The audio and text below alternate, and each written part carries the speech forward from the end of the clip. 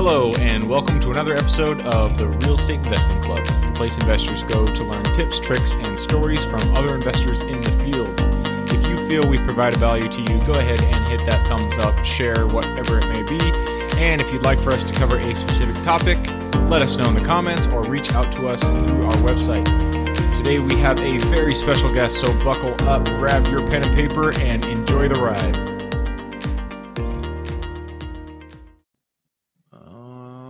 Right, we are live. Janis, thank you very much for coming on the show today. How you doing? I'm great, thanks. Thanks for having me. Absolutely. To get us started, why don't you tell everybody who you are, where you're from, and how you got started in real estate in the first place?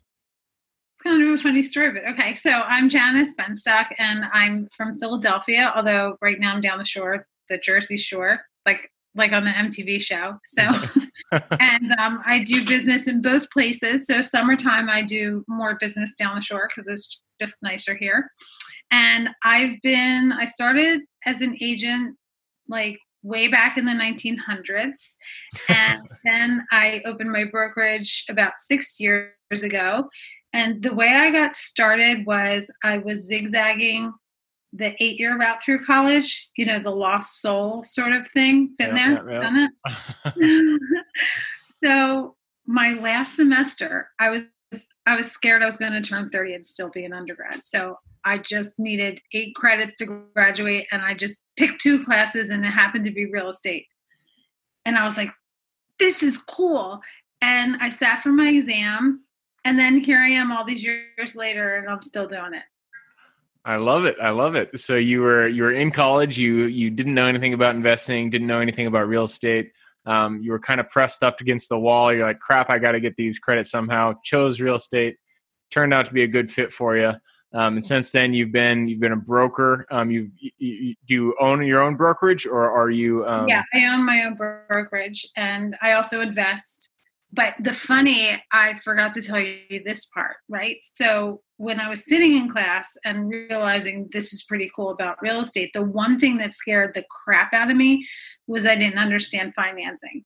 So when I got out of real estate classes, I also applied for a job as a loan officer. So I did both for the first 5.5 years. And it was like the wild, wild west. It was, underwriting by hand and, go out for beers with your underwriter and, oh yeah, this is a good file. I'll sign. I mean, it was crazy. But the cool thing was that I totally understand financing now. So even though, the guidelines have changed somewhat, it's all still the same as it was all those years ago. And that's what really parlayed me into investing, because I know how to speak to investors because I understand financing. And so that's why the crux of my business is with investors. And actually, a lot of my agents are investors who just want to invest for themselves and get their license. So they have the MLS. And we also do property management. So we deal with a lot of investors. So it's in my blood.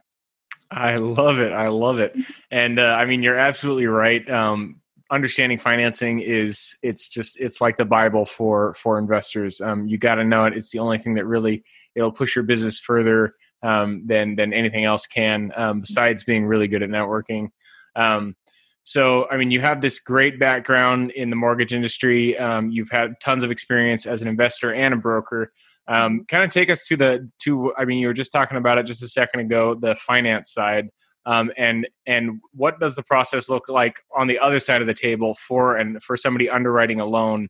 And from an investor's perspective, what is it that will get you a higher appraisal in the end, and then will also underwrite loans better? So these days, everything, as we all know, is credit driven. It's pretty much all FICO score driven, where back in the day, it was more asset driven. Cash is king. So the lower LTV, the stronger of a borrower you are. But now credit scores have pretty much, because everything's automated and computerized now. So credit scores are key. But then, that's just conventional financing or commercial financing. But there's also hard money, and there's just so many creative ways to do it. But I think that if you just understand the 3 basic pillars of financing are income, assets, and credit, this is where I think people get confused. And the simple lesson I teach on financing is this, and if I bore you, you can tell me to stop. But just to remember that when we're talking about financing, we're looking at 2 things. We're looking at the borrower and we're looking at the collateral. And sometimes people confuse that and they forget to ask the right questions, because the borrower might be qualified. They might have the income, assets, and credit that they need, but the collateral is no good, or the type of loan that they're looking for. So those are the two main things that we have to look at when we're running a scenario past a lender. And oftentimes, no matter how strong the borrower is, if the collateral is no good, you're going to a hard money lender, or you're going to some kind of portfolio lender where you have a relationship. And that's the piece that I see people all the time that are green and they're just starting out. They don't realize that the collateral has something to do with it. They want to go get some sort of conventional financing on a mixed use property or an old warehouse. And I'm like, no, it doesn't work that way. So when you separate it out that way and remember those things, and then as far as the borrower is concerned, it's obviously going to depend on the financing, but you look at those three. I always talk about it like it's a three-legged stool: income, assets, and credit. And if one of those legs is shorter, the other two have to be longer to compensate, or you're going to fall on your ass. So you have to pay attention to all three of those things. Is this G-rated? Am I allowed to say the A word on here? No. It's totally okay. We're on okay, on good. I didn't know. Cool. All right. I'll be sort of like censored myself though. It's okay. So income, assets, and credit. Those are the three, as you mentioned it, the three, the legs to the stool that is, lending, that is getting a loan. Right. And if one of those is bad, then you need to kind of compensate in the other areas, or the other two legs of that stool. Correct. Perfect. Awesome. So you have a lot of experience in mortgages. I love that. And you're an investor yourself. So kind of tell us, what do you do in investing? Are you single family, multifamily, commercial? So these days on single family. So I always look at it, when I deal with investors or decide if I'm going to invest, there are two basic strategies, and we know them, is renovate and flip or rent and hold. And rent and hold can also include some renovations or improvements. But it's going to depend on the market, and it's going to depend on where you are in the market, what you're going to do, and what your investment strategy is. And obviously it makes sense to have a mixed bag. And sometimes you're going to do one thing depending on market conditions and then change it up at other times. So years and years ago, I did a few renovate and flips, and then I used that money to purchase my single family homes that now I have a medium-sized rental portfolio. I don't like to finance. I like to pay cash. Oh, wow. Because I just don't like to personally finance. So and being in real estate and doing a few renovate and flips, there's, you make chunks of money. So you can make a lot of money or medium or small. A lot of agents make small amount of money, but even if you make a lot of money, it usually comes in chunks. It's not like so those chunks, if I take that chunk, it's either, okay, go buy an investment property or take 2 months off and travel around Europe. What am I going to do? And so I sort of forced myself. It's like play chicken with myself. And I just go out and I buy a property and I pay cash, and then I'm done. And it just sits there. So right now, and so what I like to do, and part of being an agent, because I'm a broker, but I still also go out and sell, and I have been for a really long time. Part of being that is that I sort of get eyes on the street and I know where stuff's happening. And so for me, and I'm not a very statistics person, but occasionally I'm visual. So occasionally something crosses my path that's statistics and it really resonates. And a couple of years ago at our Realtor Association annual meeting, we had a economist. He does real estate economy for Drexel University in Philadelphia. And he gave a talk, and most of it was like over my head. It's all numbers and stats. And I'm like, I'm very touchy-feely. Like I just go out and feel what's going on. But he showed us this map, and it was the greatest thing I've ever seen. It was Center City, Philadelphia, and there were red dots that represented where all the building permits were pulled. And so what you saw, if you're familiar with Center City, is in Center City, it was like a big void where there were no no building permits being done, because Center City, the core of it is like the expensive, already a space office, a office building and residential high rise and all that stuff. But as you went out, you could see this red, thick band of where all the building permits were. And then it was almost like a wave that broke, and you could just see like little red sprinkling. And so what I realized was all my investment properties that I buy and all the ones that my clients are buying are just the last red dots, just past where the wave broke. And that's exactly what I intuitively knew from being out on the street. But then when I saw this map, now I show it to investors and I'm like, see this red dot? You go right outside here and you buy because the wave is coming. And it was such a great visual for me that every single year I stalk this guy online and get his map. I like email him like, where's the map? Where's the map? Because I want to show it to people. And that's what we do. We just go outside, right outside the edge, and just wait for the wave to come.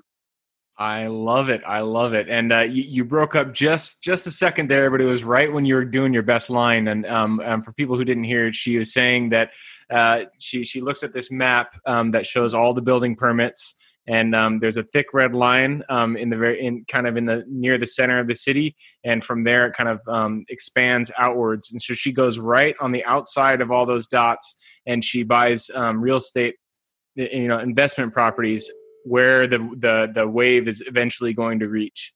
Exactly. And that's really smart. And I think there's a whole term for that. It's buying in the development path or something like that. Oh, maybe there's probably a term for it, but that's the thing. Like the whole statistics and definitions, I'm more of a I see it, I feel it, and then I just make it. I'm very intuitive, but it's based on science, right? It's based on numbers and data. Absolutely. Intuition is another, a softer form of science. Yeah. That's great. I love it. That's a really good piece of advice. So I want to go into kind of a few of the stories that you've had, the true experiences that you've had so far in real estate. I mean, I'm sure you've bought and sold quite a few properties at this point. Mm-hmm. So kind of take us to, we know that there's real estate. It's a wave, you go up, you go down, it's a roller coaster. So mm-hmm. Take us to both the trough and the peak. And tell us some of those experiences, the hardest times and the lessons you learned, and then, the best times. And what was the best deal that you've done so far? The best deal, believe it or not, it was probably the first house I bought to live in, my primary residence. And I swore I walked into this house. It had been in the same family for 90 years. It didn't even have a toilet. It had but I love old houses. And I just walked in and instantly I was like, I love this house at home. And I thought I was never, ever, ever going to leave. And I restored and had everything done. It was gorgeous. And then I got married and then sold it. And I was like, and then I got divorced. So I was like, right? It's already gone. But I made a fortune on it. I made an absolute fortune on it. And it was great because I paid off my student loans. I bought myself a diamond necklace. And then the rest of it, I invested into more property. And that's how I got my bankroll to start doing my renovate and flips. So I did renovate and flips. And the thing is, and I hope the investors out there know this, it's a day's work. It's not get rich quick. It's not winning the lottery. It's a day's work. So, a couple days work, but days work. Did several those, and I kept doing them. And then I would take the money and put it aside and reinvest some of it. And then 2008 came and I had 3 projects going on, and my contractor partnered with me on one of them. And I had a whole house of cards that was a domino effect. And he got in financial trouble and stopped. And I almost lost my shirt. And it took me several years to crawl back, all the while still working and raising 2 kids newly divorced. Ooh. So with no child support. So I will tell you this, it can kill you. So you have to have a strong stomach. But I wouldn't trade it for anything because I learned a whole lot. I love it. About being overexposed. Overexposure. Okay. So sounds like the lesson you learned was, basically mitigate your risks. Don't leverage yourself too far. Because you never know when the hammer will drop in the economy. And we all know the real estate market is cyclical no matter what. Every 10 years, they say it goes up, it goes down. You're going to have fluctuations. So don't leverage yourself beyond what you think is actually, mitigate the risks as you go forward. And especially look at what's going on now with the pandemic. Who the F would have ever thought we'd have a pandemic and things would be shut down? And in Philadelphia, my market was the last market in North America where real estate was allowed, in-person real estate activities. We were completely shut down until March 19th, I think, completely. And we couldn't do anything. And that's not just real estate licensees. That's investors. That's construction contractors. There was nothing. Appraisals weren't allowed in person. Everything had to be done remotely. And there were people, and there's the mortgage forbearance and all that kind of stuff. So there's, that helped a lot of people. But when you have one project and you have other things depending on that project, it sets off a domino effect. And so it's not just the cyclical. You could study the market and you could know everything that's going to happen based on economics and indicators and all that. And then a freaking pandemic hits. So definitely do not over leverage yourself. I'm telling you right now, I almost lost my shirt. I love it. Yeah, that is, it's pertinent advice for anybody out there, whether you're you have a 12 million AUM or you got 2 rental units. Never over leverage. Only bad things can come from that. Yep. Great. So it sounds like, you've been through the ups, you've been through the downs, you've learned a lot, but you're back on top. So what brings you back to real estate? What do you love so much about it? It's kind of what I've always been doing it. I get it. And, what I love about real estate, and remember, so I do a bunch of things. I call myself a real estate nerd because I'm a broker. I still transact, with buyers and sellers. I'm an investor. And I also teach the real estate courses. And I also teach agents how to build business. So I'm kind of like a workaholic to the nth degree. And I think what I love about real estate most, I find houses interesting, which is, I think, what first got me. But I think that the real estate law and the financing is really fascinating. And the fact that there are so many different ways that you can invent yourself and reinvent yourself in this industry and make a living with freedom and flexibility and the ability to always expand your mind. My business has shifted and changed and grown so much over the past, it's 24 years, the past 24 years that I've been doing this. And I never get bored. I never get bored. And if I were an investor full time, my business would probably change also, because I'm guessing that most of the investors out there, their investment strategy changes and ebbs and flows with the market and with their life, right? You have little kids at home. Maybe you're doing rent and holds. Your kids are older, or you don't have kids. You're able to go out and do renovate and flips because it's so much more time consuming. Or you want to buy a vacation home, so you're tying up your cash and now you can't put money into construction. The cool thing about it is that it dances with your life. And you can make it whatever you want it to be. And if you get bored, you can go be a home inspector or an appraiser or a real estate agent. There's always somewhere to branch out, or a loan officer, right? I never get bored with it.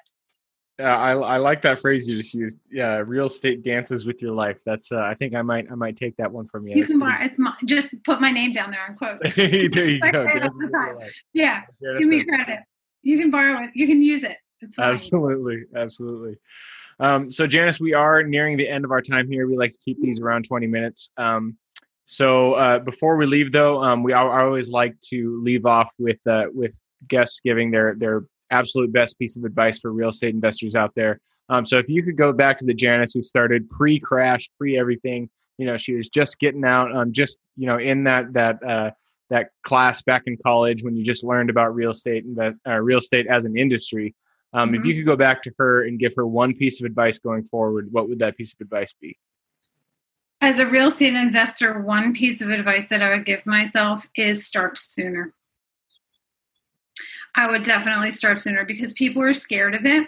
And even, here's the thing, the sooner you start, and this is with any kind of investing, this is, with any way of, like Rich Dad, Poor Dad, the Bible, right? Have your money work for you. Put it into an income producing asset.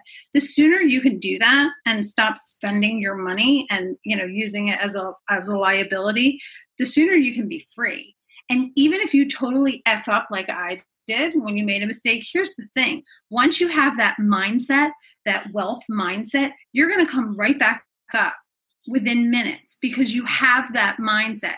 If you're working linear your whole life, you don't have that mindset, you're probably never going to fail, but you're also never going to exceed. And you start, the better. Even if you fall down, pick yourself up, brush yourself off, and start again. And here's the thing. You can follow. I talked to a friend of mine. I was having financial worries a couple of months ago when COVID hit, and I called him up. He's really successful, and I was like, "Oh my God, I made this kind of money." I was like freaking out. He's like, "Shut up." I'm like, "What?" He goes, "Do you know how to make money?" And I said, "Yeah." He's like, "Can anyone ever take that away from you?" And I said, "No." He said, "Get off the phone and go figure it out." And I did. I like it. That's a mentor that you want to keep in your life for sure. Absolutely. Awesome. Well, Janis, again, thank you very much for coming on. I'm sure I can speak for everyone listening and watching. We appreciate the wisdom you shared. If anybody did want to get in contact with you, what would be the best way for them to do that? You could just contact me on my website, Janis. Contact me on my brokerage website, settledownphiladelphia.com. And you can reach out to me there. We work in Philadelphia and New Jersey, but we can help you with investment strategies all over the place. Or you can come and invest in Philly. We have some really good cap rates on rental stuff. Our housing prices are really low and our rents are really high. An investor's wet dream. So yeah, sorry. I did it again. But it is. Our cap rates are thick. I might have to take you up on that. We're looking for multifamily outside of Washington. So perfect. Well, again, thank you very much for being here, for coming on the show. If anybody wants to get in contact with Janis, reach out to her on our website. I forgot it was Settle Down Philadelphia. SettleDownPhiladelphia.com. I will also put her LinkedIn profile in the show notes, so you can reach out to her there. And other than that, thank you for coming on. And for everybody else, we look forward to seeing you guys on the next episode. Awesome. Thank you so much. Thank you for joining us on the Real Estate Investing Club. If you feel we provided value, we would appreciate it if you hit that thumbs up, share it with your friends online, whatever it may be. If you'd like to share or partner with us on an investment deal, we are always looking for quality projects. Go to www.therealestateinvestingclub.com to get in contact with one of our partners. Otherwise, I hope you guys have an absolutely fantastic day, and I look forward to seeing you on the next episode. All right, before I officially sign off, I have a quick announcement to make. If you're interested in becoming a passive investor in one of my deals, my own company, Kaizen Properties, is looking for capital partners for our upcoming projects. We invest in what are known as recession-resistant assets, mainly self-storage facilities, mobile home and RV parks, and industrial properties. If you're interested in investing and would like to learn a little bit more about my company, our investing criteria, and some of the previous projects we've done, go to the Real Estate Investing Club podcast at therealestateinvestingclub.com and scroll all the way down to the bottom of the page. Click on the Invest With Us button. That'll pop up the investor form. Fill that out, and we will reach back out to you as soon as we can. Or if you prefer a little bit more of a personal touch, you can reach out to me at gabe@therealestateinvestingclub.com. So really, that is it. Again, it was a pleasure hanging out with you guys during this episode, and I look forward to seeing you on the next episode.